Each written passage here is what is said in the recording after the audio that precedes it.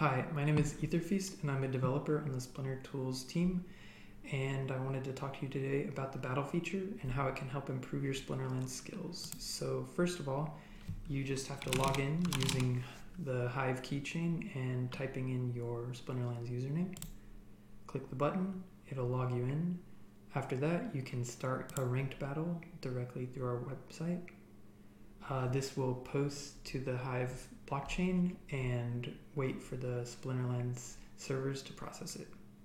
So we picked up our opponent's previous matches, we picked up some data from our database of historical battles, and we'll use this information to predict our win rate whenever we create a deck. So the rule sets are back to basics and even Stevens. So I think I'm going to use, since monsters lose all abilities, I think I'll use Mylor because we get that Thorn Mail, and it looks like they do not actually use a lot of melee creatures. Maybe this isn't a good option. Maybe I'll stick with Ulrich. So I want some defense against melee type attacks. I might as well grab this guy. He's pretty slick. Let's get some more damage. Coral Wraith is pretty good. We'll grab some more high cost creatures. Not that level 6 drops. Yeah, I might as well grab a tank for the front. And let's grab, we got 5 mana left, so let's see if there's anyone in 5. Oh, we can't do 5.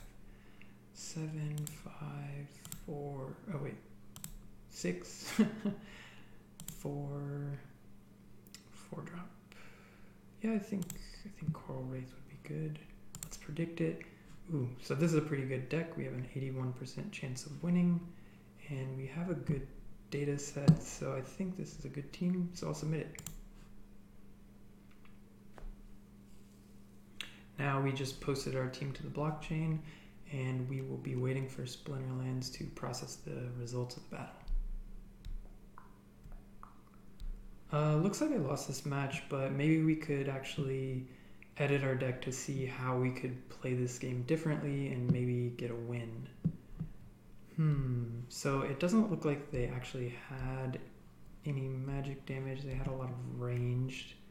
So maybe this legendary wasn't the best option for the situation.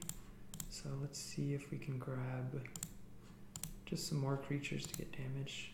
Oh wow, so yeah, so if I would have actually gone with this deck, I would have had a much higher chance of winning because I would have more attacks, and they didn't really have any magic damage, so his magic defense wasn't that great of an option. So that kind of shows off our battle and our training features, so you can learn from your mistakes.